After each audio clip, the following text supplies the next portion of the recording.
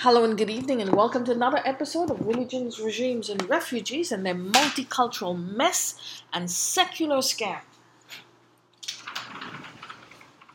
Thank you so much for joining me today again. I am really honored by your presence, and I'm very grateful that you take your time to join me every day. I hope you're having a great weekend because it's a beautiful day where I am and a beautiful weekend. We are doing today's series on a concept that has a relation to what is going on today in India. There's a lot of conversation is about, can we change the madrasas in India? Can we change Islam? Can we moderate it? Can we change the mullahs? Can we change the orthodoxy? And my dear friends, the answer is no. Okay, the answer is no, you cannot change it because this is embedded in their DNA. They've been like this for 3,000 years, not 1,400, 3,000, and I'll tell you why. Islam is actually of a spin-off of Judaism. It's completely and totally a spin-off of Judaism, not any Judaism, but the Orthodox Judaism. So if you see the Jews, the ultra-Orthodox, the Haredim, and you will see them with the black coats and the wigs and the side locks. Those are the people I'm talking about, and if you match them to Islam and to Muslims, they are exactly the same. Well, not Muslims, but their ideology to the ideology of Islam. So they are the same. They have been like this for 3,000 years. It's not going to change. You have to change and chip off at it one by one, but you have to understand the entire context. So I got this idea to show you the similarities between Judaism, the Jewish orthodoxy, their literature, their ideology, and compare it with Islam. And we'll do two podcasts on this, one today, one tomorrow, because it's pretty long. So we'll go through some words and some books that I have read up on, and this particular one I've read many on this topic, and I've done a lot of research back and forth, but I'll use one for today, and it's called The Quran and Biblical Origins, Hebrew, Christian, and Aramaic Influences in Striking Similarities. It's written by Ashar El-Kayam. Okay, it's a very nice book. You can get it online if you want, Amazon.com or wherever you want to get it. So the Quran and Biblical Origin. So through this podcast, I'm going to show you the similarity in lexions or in vocabulary among the Jews and Jewish ideology and Quranic ideology. Thereby Judaism, Orthodox Judaism, or Judaism if you want to call it.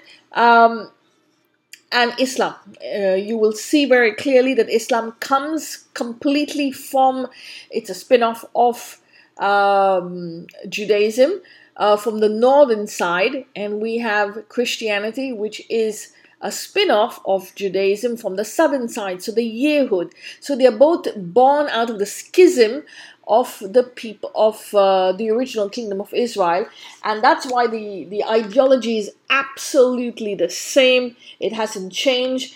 It's not a new religion. It's just a spin-off, actually.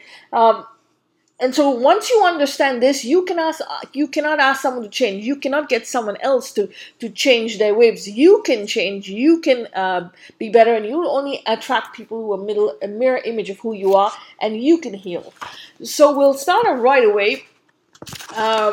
So the Quran is the holy book of Islam, and the Torah is what's it called? The Pentateuch. It's also called the Pentateuch. The 5 books of Moses also is the holy book of the Jews.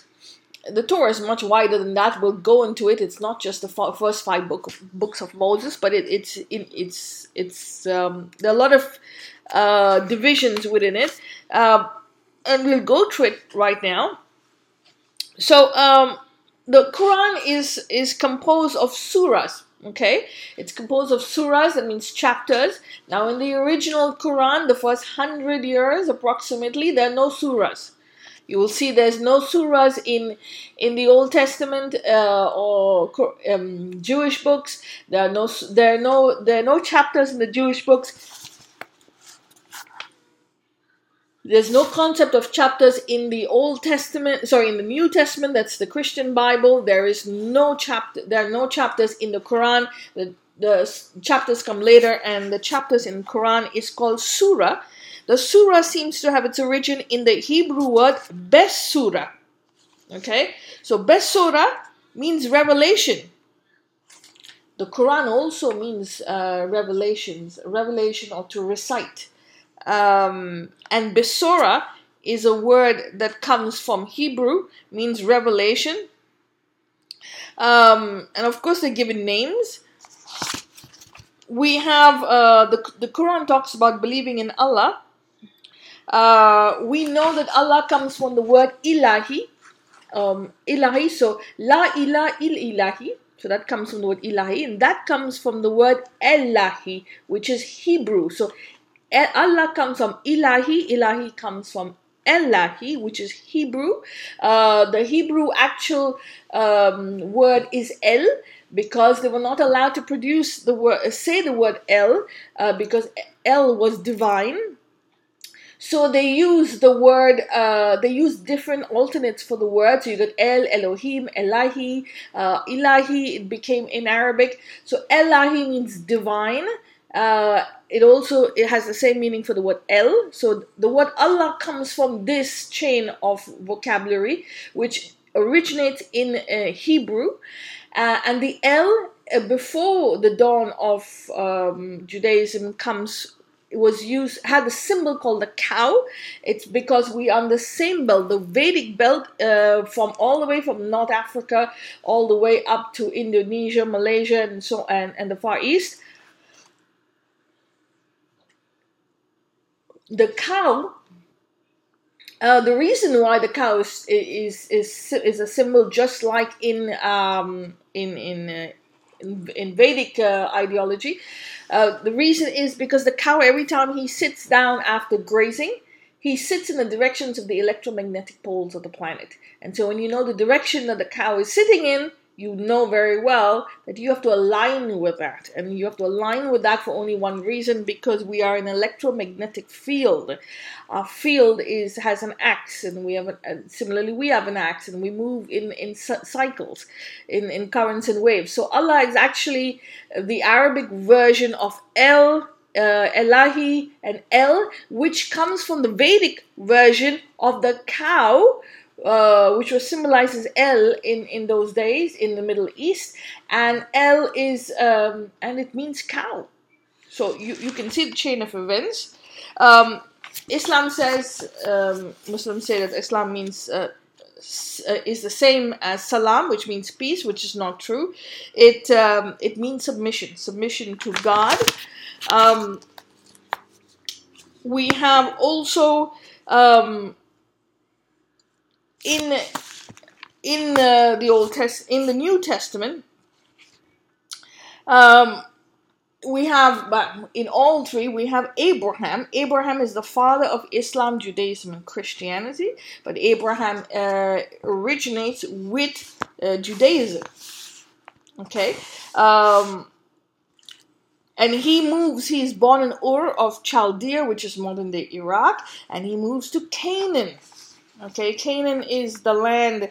Canaan is the Levant, and which is today modern day Israel, Jordan, Syria, Palestine, and Palestinian territories, and the Negev Desert, actually.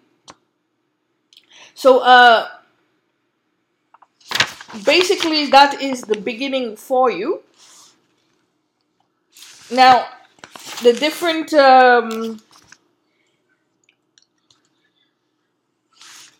there are about 2 billion people who celebrate, who officially call Muslims, and about 2 billion who officially practice Christian, well, said to practice, at least wear the Christian label. And there are about 16 million Jews in this world. And for each, their faith is a way of life, actually. So Abraham is considered the father of monotheistic religions. And the age of pre-monotheistic religions in the Quran is called Zalaliya, which is absolutely ignorant in my opinion, because all ideologies are monotheistic, but Abrahamic ideologies are very supremacist, and that's why there's a problem. And so they think they own everything, and so on and so forth. But Abrahamic ideologies are not the only faiths that are monotheistic. Every single group is monotheistic because we believe in the Creator is one. The interpretation is different, but the monopoly for that is taken over by Abraham, unfortunately, which is, whatever they want to say, it really doesn't matter, because the ignorance will come around the full circle.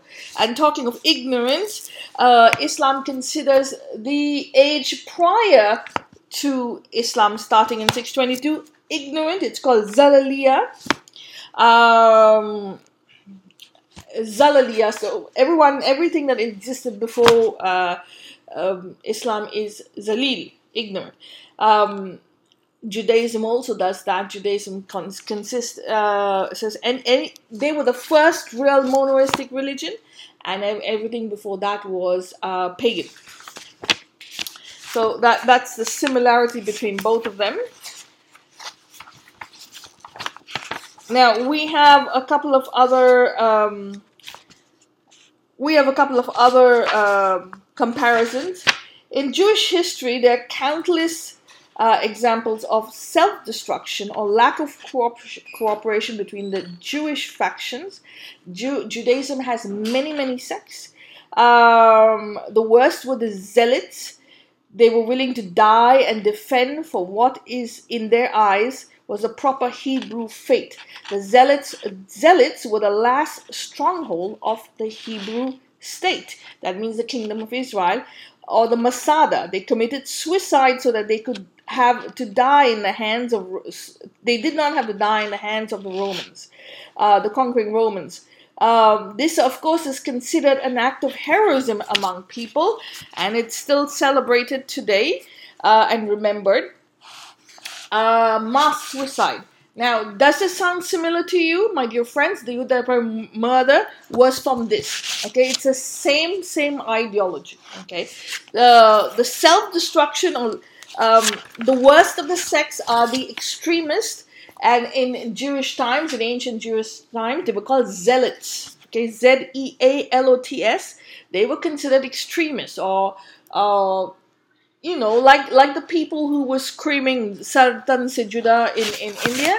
Well, that Sartan Se Juda was a zealot of the Hebrew state, original Hebrew kingdom. Absolutely, and this has come down. They are so brainwashed and they are so out of sync that they will use violence to camouflage their void, and they enter into all sort of nonsense. But in this particular case, they committed mass suicide because they did not want to hand over this, be in the hands of the Romans, which is exactly what they're doing now. The Zealots, they die to defend anything. Okay, so they have to defend their ideology and their God and their prophets. They will do it through violence. And this, my dear friend, is 3,000 years of Sartan Se Juda.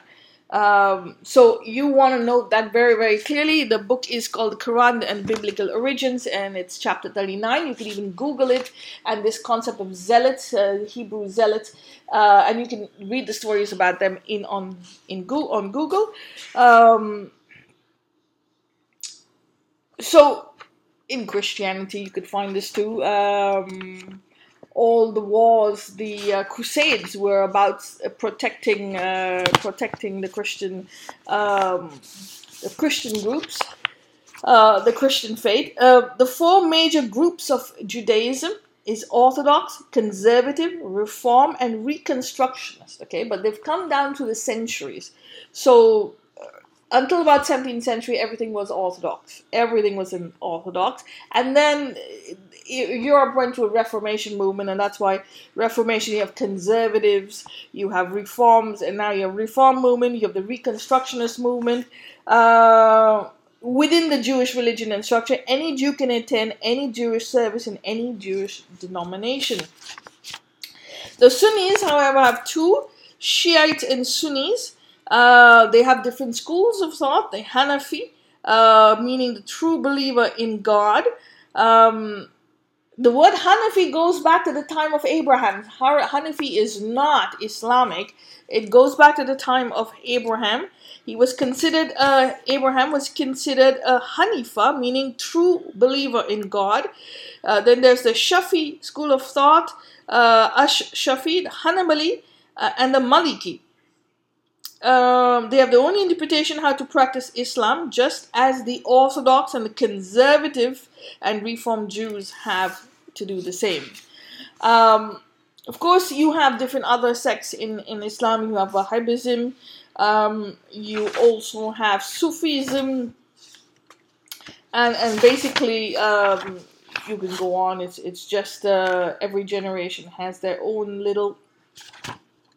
will develop their own little movements. We have the Tablighi Jamaat, which is not a sect. Well, it is a sect. It started in the 1920s, 1926, if I'm not mistaken, in India. Was it the Deobandi school of thought? But it started in 1926. So it can go on and on and on. So there's a lot of violence in the Old Testament, and there's a lot of violence in the Quran, and these two books match when it comes to violence. Pretty much, there's more violence in the Old Testament than the Quran. I have to say that, but it's still gruesome. Both of them are just ill-gotten violence, and that's led to sectarian violence, as we know. There's also ethnic cleansing that goes on, but look,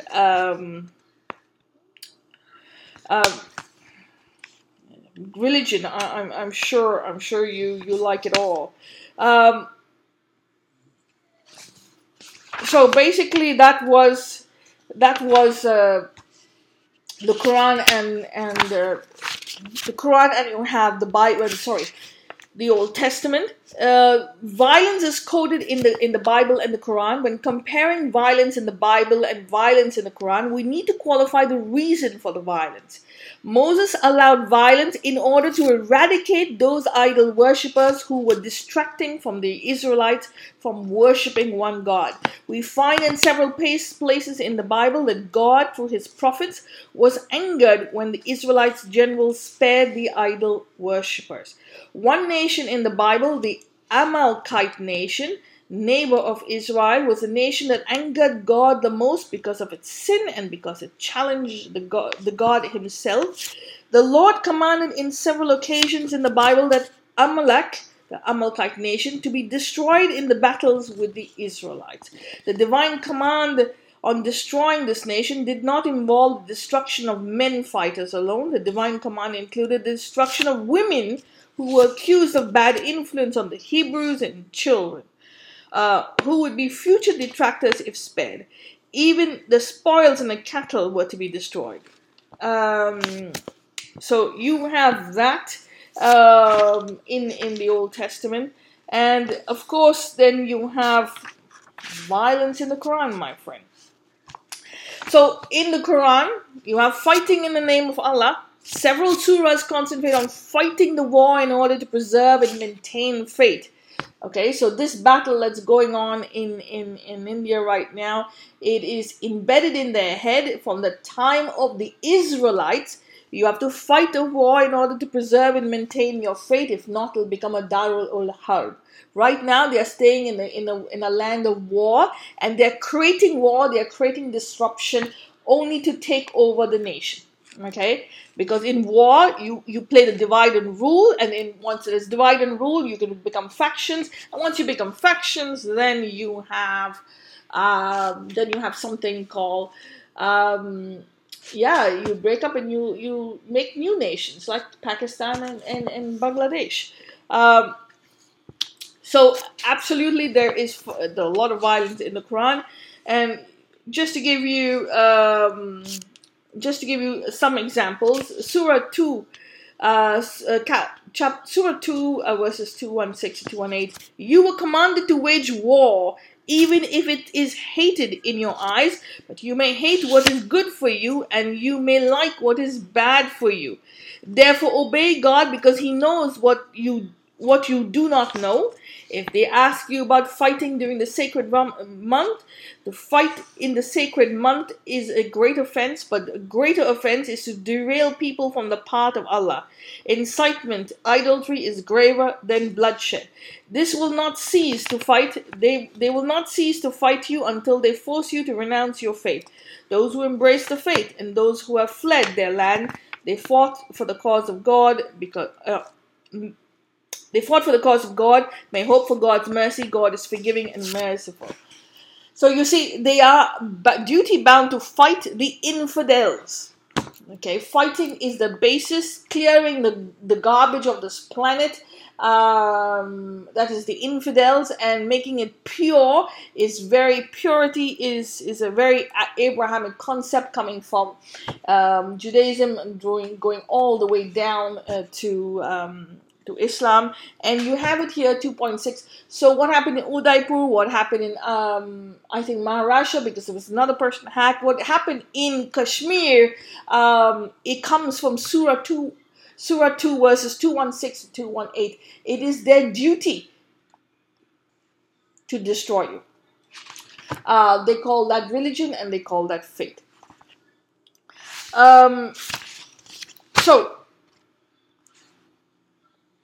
So we hear also very often honor killing.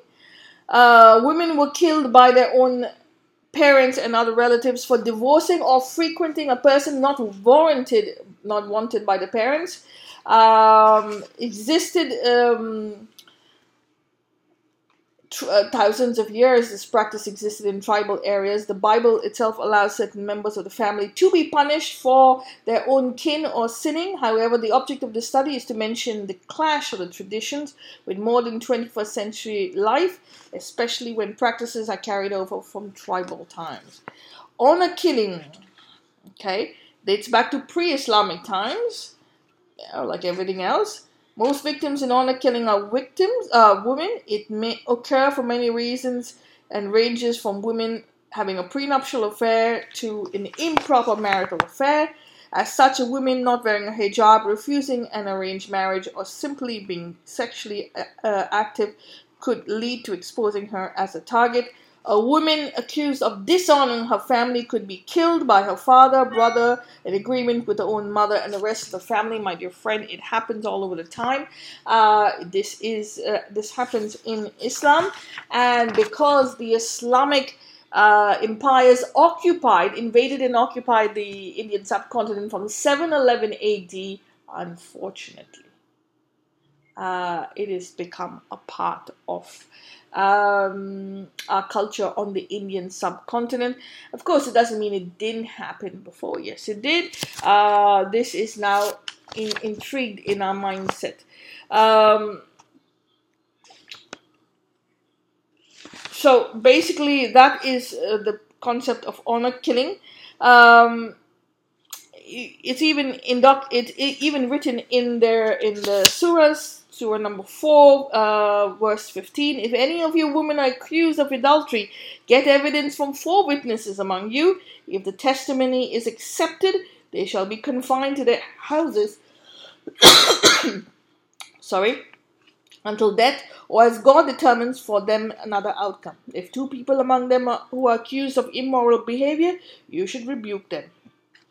However, if they repent and improve their ways, you should let go of them, because Allah likes those who repent. This measure is for those who sin unintentionally. unfortunately, it still goes on, and people have taken this into their own hands. Uh, so here's another concept. Um, the midrash, we've heard about madrasas, and this is being taught all over the mosques on the Indian subcontinent and in the world. But we often say the word madrasa. We have to close the madrasa. So what is a madrasa? A madrasa comes from the Hebrew word midrash. I'll repeat that. A madrasa comes from the Hebrew word midrash, and midrash is spelled midrash. It's commentary it's commentary on the Jewish scriptures. So absolutely, it is very important to understand that a midrash is commentary, and you have to understand the commentary and learn the commentary, which is written by scholars and prophets on the books of Moses and the revelations of Moses. Those became schools in the Hebrew era. Their schools were midrash. They had schools, and the Jewish center of learning was called a yeshiva. Okay, a yeshiva is like a Hebrew place of learning where they learn the midrash, they learn the Torah, the Gemara, all the Jewish texts, and these places were then converted later on, and this conversion then became when Islam took over. These places then became midrash, or places where you studied midrash or Jewish or Islamic text and Islamic revelations and Islamic theology, and they were called madrasas. Okay, but that madrasa is Hebrew and comes from the Hebrew concept. It is not an Islamic concept. And Islam, because it's a spin-off of, in my opinion, obviously, is a spin-off of the Hebrew kingdom and the Hebrew schism and the kingdom of Israel. This now becomes Muslim and becomes Islamic. And so when you are trying to say, we're going to ban the madrasas, you have to understand this is indoctrinated in their head for 3,000 years. So here is another concept. Abraham had two sons. Well, he had multiple sons, but these were two main sons. The first son, Ishmael, and Ishmael is the Isaac and Ishmael. So Isaac is the Hebrew son, and Ishmael is the son that finally is said to have been the descendant whose descendants who then form the Islamic nation.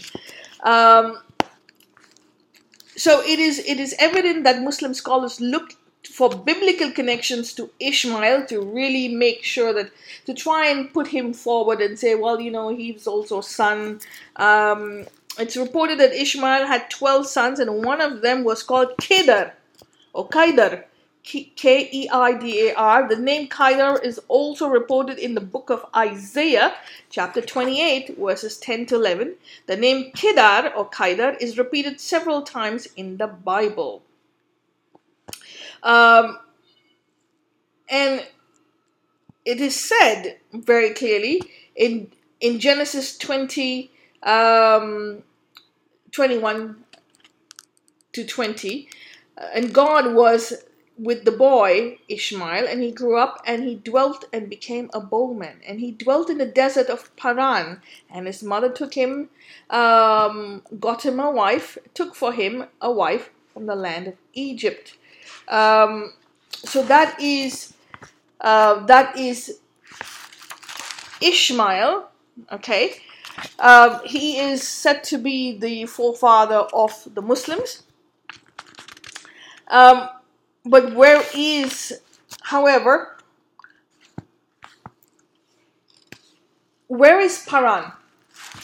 Okay, so the Muslims, Hebrews say, well, Paran is not Muslim, or it was in the Hebrew section. It was in the kingdom of Israel, in Sinai. There's a whole lot of versions. The Muslims say Paran is where Islamic Saudi Arabia is today, and that is a big conversation, that Paran is in Saudi Arabia, and the Hebrews say no, it's in the Levant. So Moses met him. It says very clearly, Moses goes forth and meets. In addition, one more quote could solidify the fact that wilderness of Paran is not too far from the Holy Land. When Moses sent out spies to scout the Holy Land, they took 40 days to return to Moses and meet him in the wilderness of Paran at Kadesh settlement. Kadesh is in the Sinai wilderness. Therefore, the wilderness of Paran is enclosed within the Sinai wilderness. There is no indication in the Bible that Ishmael wandered to Arabia. It is possible that some Israelite tribes went and settled in Arabia. Therefore, we may connect the presence of the seed of Ishmael to Arabia. But this is important because the Hebrews and the Jews and the Muslims are always fighting over this, that Paran is in Saudi Arabia, and it basically is to tell you if the son of Ishmael was that important to Abraham, that he said, go forth and make more nations. There will be many nations born out of you, and that he was talking to Ishmael. So he prophesizes Islam coming in, which is absolutely ridiculous. But I don't believe in any of these prophecies. I don't really care who it comes down from, but basically that's what it is.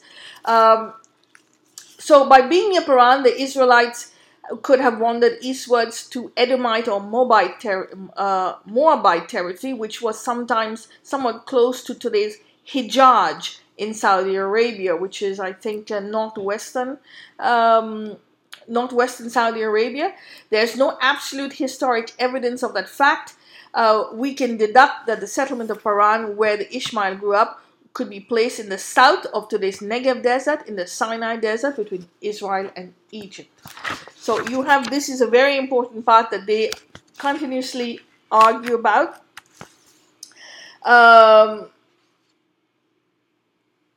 So in fact, he was allowed by God to see the promised land. When Moses was in the Sinai desert himself, he was allowed to see the promised land from a strategic point on Mount Nebo across the Jordan River. That location where Moses spoke to the children of Israel before they could enter the promised land may not have been in Saudi Arabia, according to geographical archaeology and reports. And this is important because Islam says it's because Ishmael then went on to Saudi Arabia, which is and the Holy Land of Islam, which is around Mecca. That's why he prophesizes the religion of Islam, and Islam is really the true religion, is what they say. So, how do we reconcile the two Ishmaels? Two Ishmaels and two Abrahams. How do we compare the Abraham of Genesis and the Abraham of the Quran? Page 69. I'm going to read it to you. Some scholars deduct that Muhammad's description of Ishmael and Abraham, that there seemed to be two Abrahams. Abraham of the Genesis, who is the father of all, and the Abraham of the Quran, who is exclusively the father of Islam and around the Kaaba. Historically speaking, we can ask questions about whether or not Abraham had indeed built the Kaaba and settled in Mecca. The other question consequently centers on the biblical history of Abraham. The fact that the real identity of Abraham may remain a mystery for historians and believers, The importance of Abraham for all religions mentioned above remains proof that solidifies the connection between them. No matter what religion claims Abraham, he became a legendary figure of humanity. Abraham is quoted by historians as being a spiritual icon and the pioneer of monotheism, a communicator with God. Well, we also know that Abraham actually comes from Avram. Avram in Akkadian means sons of, so sons of Ram. Actually, he is given a name that says very clearly he is the son of Ram or descendants of Ram. So we've talked about Zalaliya, which is the age of ignorance in the Quran. Represents the dark ages of Islamic, more precisely Arabic era prior to the advent of the Quran. It often used, the word Zalaliya comes from the word Zahal, which suggests a combination of ignorance, violence, and wilderness. But they are still violent, my friends. The word Zahal is often attributed to Moroccan Arabic descent, to a wild and violent dog in rage. Out of harsh and merciless conditions in the desert way of life, Arabia grew up would-be poets who wrote about violence and manliness and the tribal pride that justified violence and revenge. So that is the connection between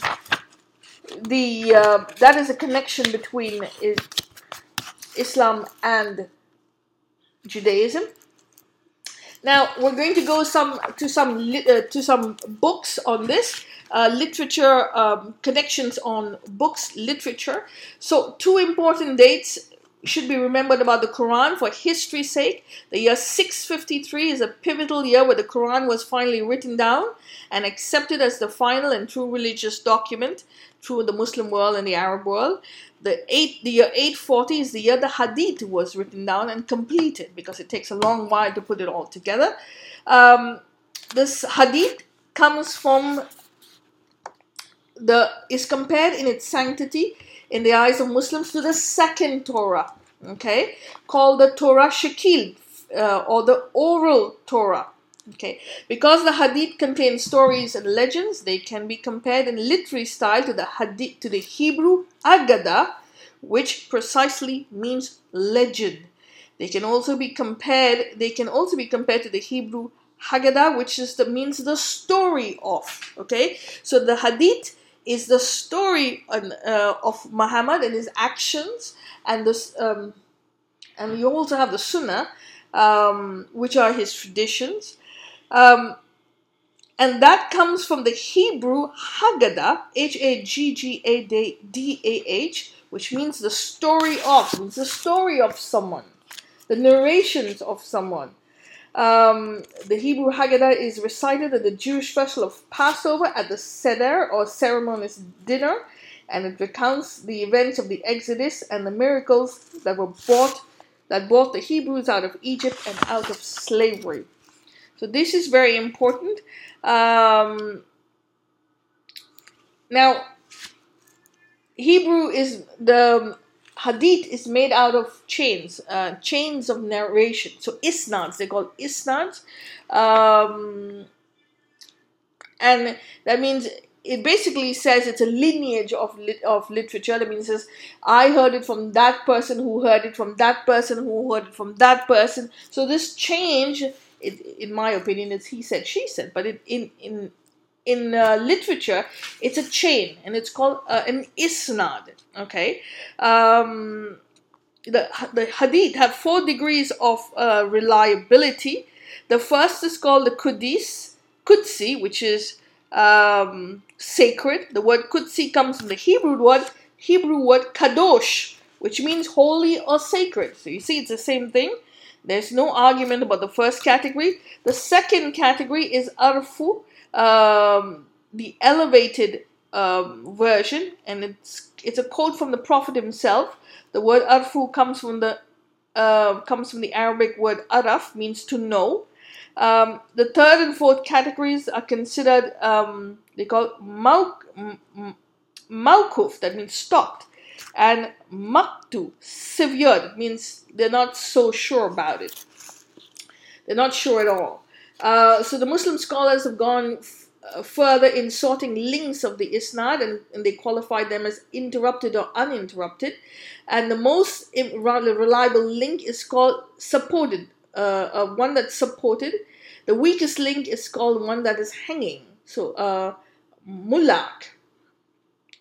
And in between the two links, there is a continuous link called the muttasil, going back to the companion or the successor of the Prophet. That means if you have an isnad, or if you have a saying, okay, which goes back all the way, not to a person who heard it, but goes back to the Prophet, okay, or the companion or successor of the Prophet. That means very first generation. It's called a muttasil. So there are plenty of others also.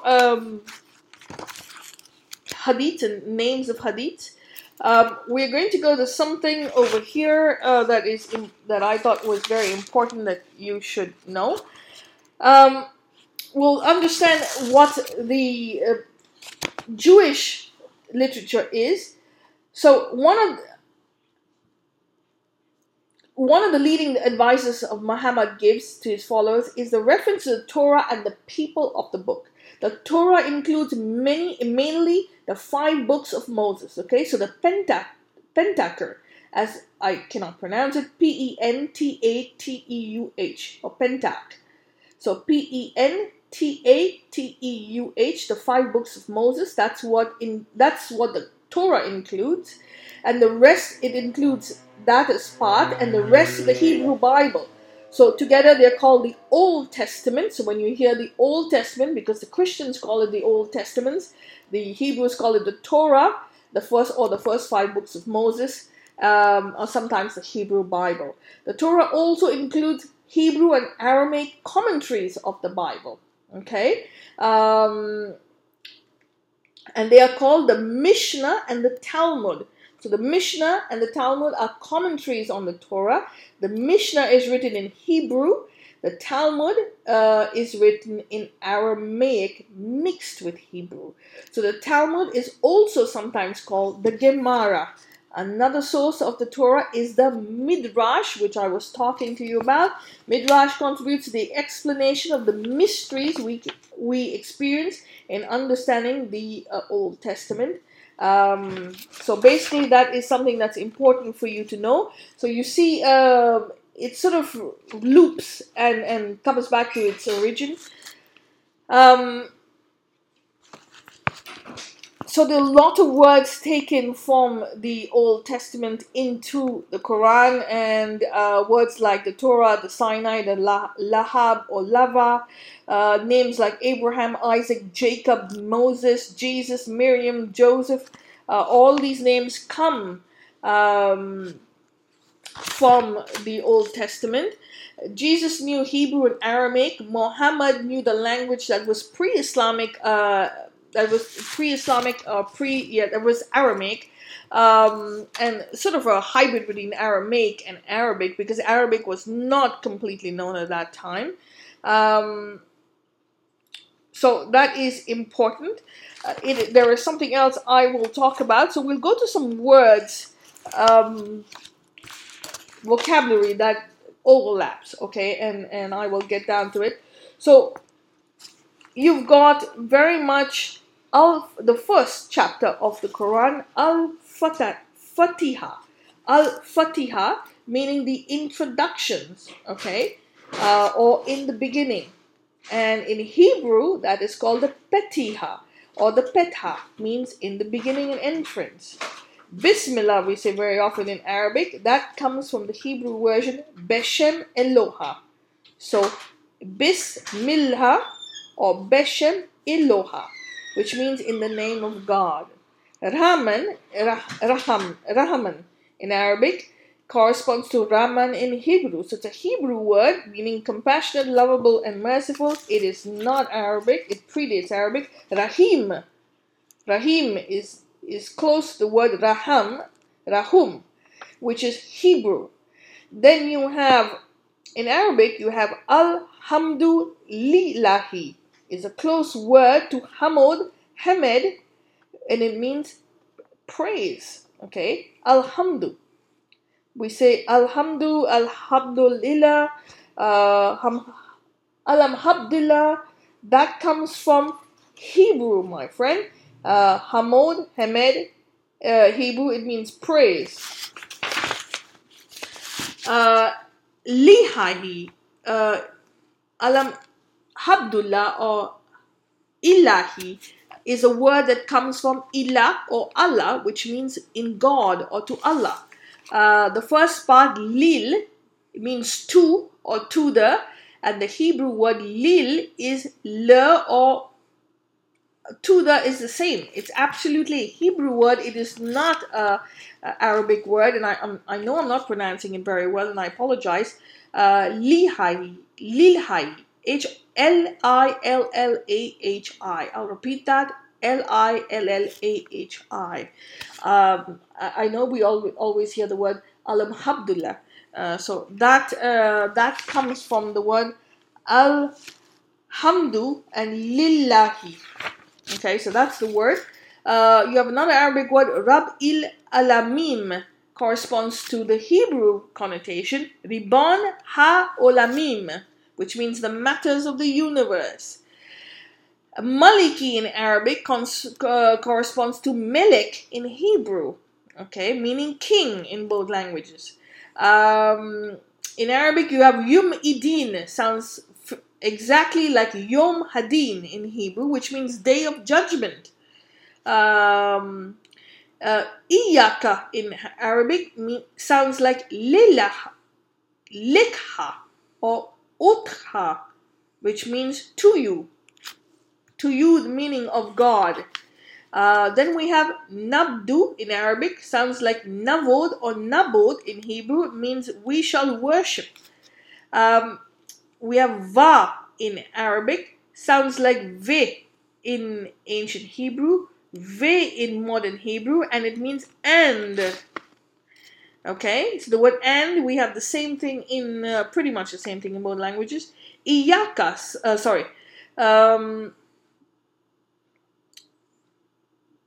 okay, so we have Natasin, meaning we seek help in Arabic. It sounds like Hebrew, Saye or Siywa, which means to help. So Natasin means to help, and Saye, S-A-Y-E-H, is a verb, or Siywa, S-I-U-O-U-A-H.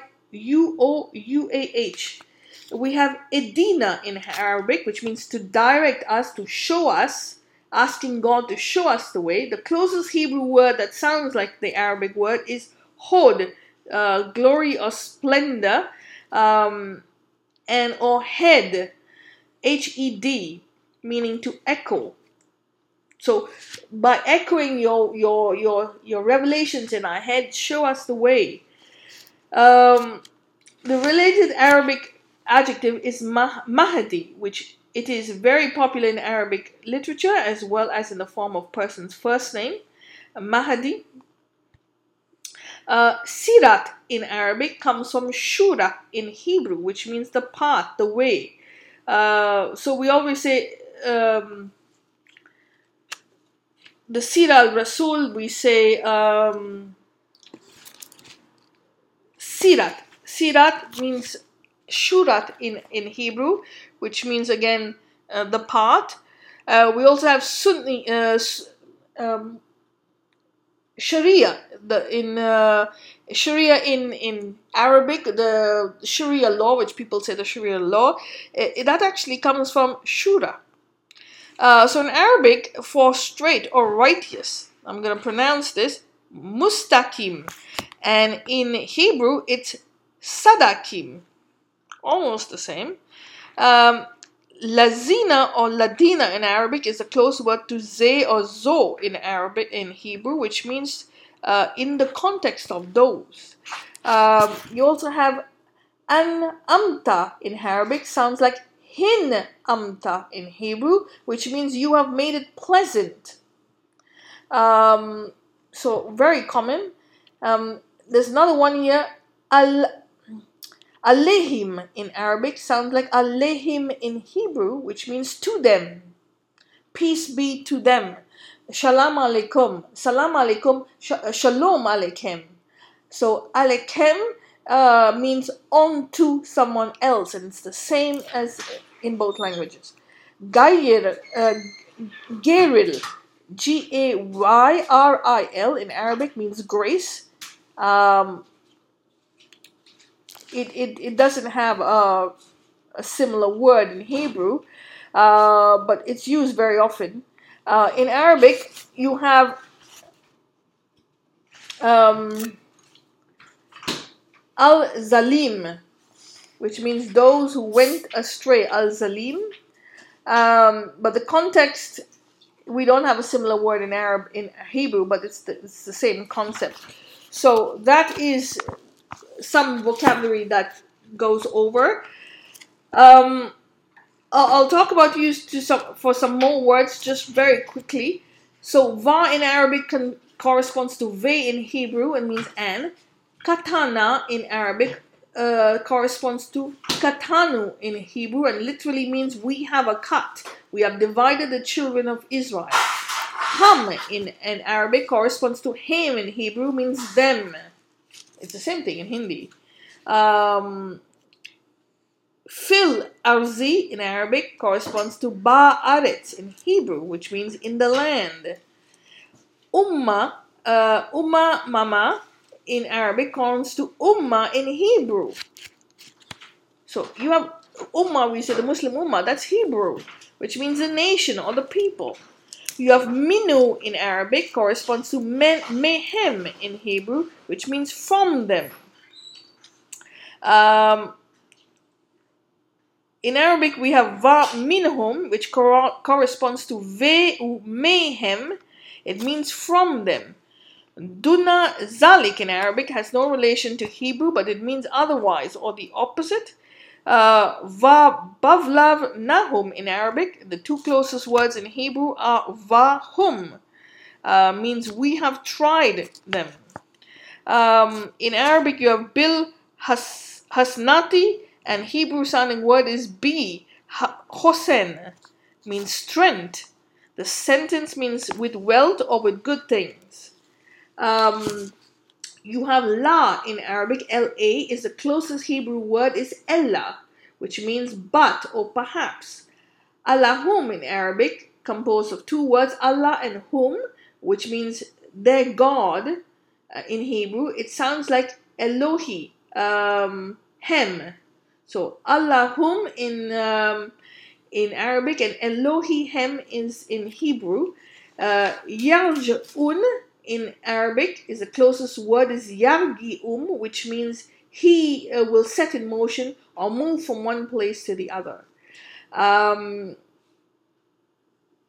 So basically, you see there are many similarities. I can go through this with you. I've got another 2 pages to go to you, but I'm not going to do it today. We're going to continue tomorrow, and we're going to take it up and see the similarities, and we're going to go through history, how Hebrew kingdom broke up and went into Islam. We've spoken about it briefly, but I'll go into it in a little more detail on the chapter tomorrow, and it's just to show you the length of time that this ideology has existed. It's 3,000 years. It's embedded into in intellect and embedded into their ideology, into their minds, into their DNA. So in order for you to to say, okay, I'm going to make it better, or I'm going to understand it. You cannot change someone else. You can change yourself, and you can empower yourself with knowledge and heal, and to not fall trapped to this, because knowledge always heals. And to have that confidence, as I like to say, atwa, all that lies in between. So thank you very much for your time. Thank you for being here. I hope I gave you some more knowledge today. I hope you've taken down some notes, and you could Google it and research it. I suggest you research every single thing I've mentioned. And I was reading from the book, The Quran and the Biblical Origin, and it is by Asher El Kayem. Thank you so much for your time. I wish you a pleasant weekend ahead.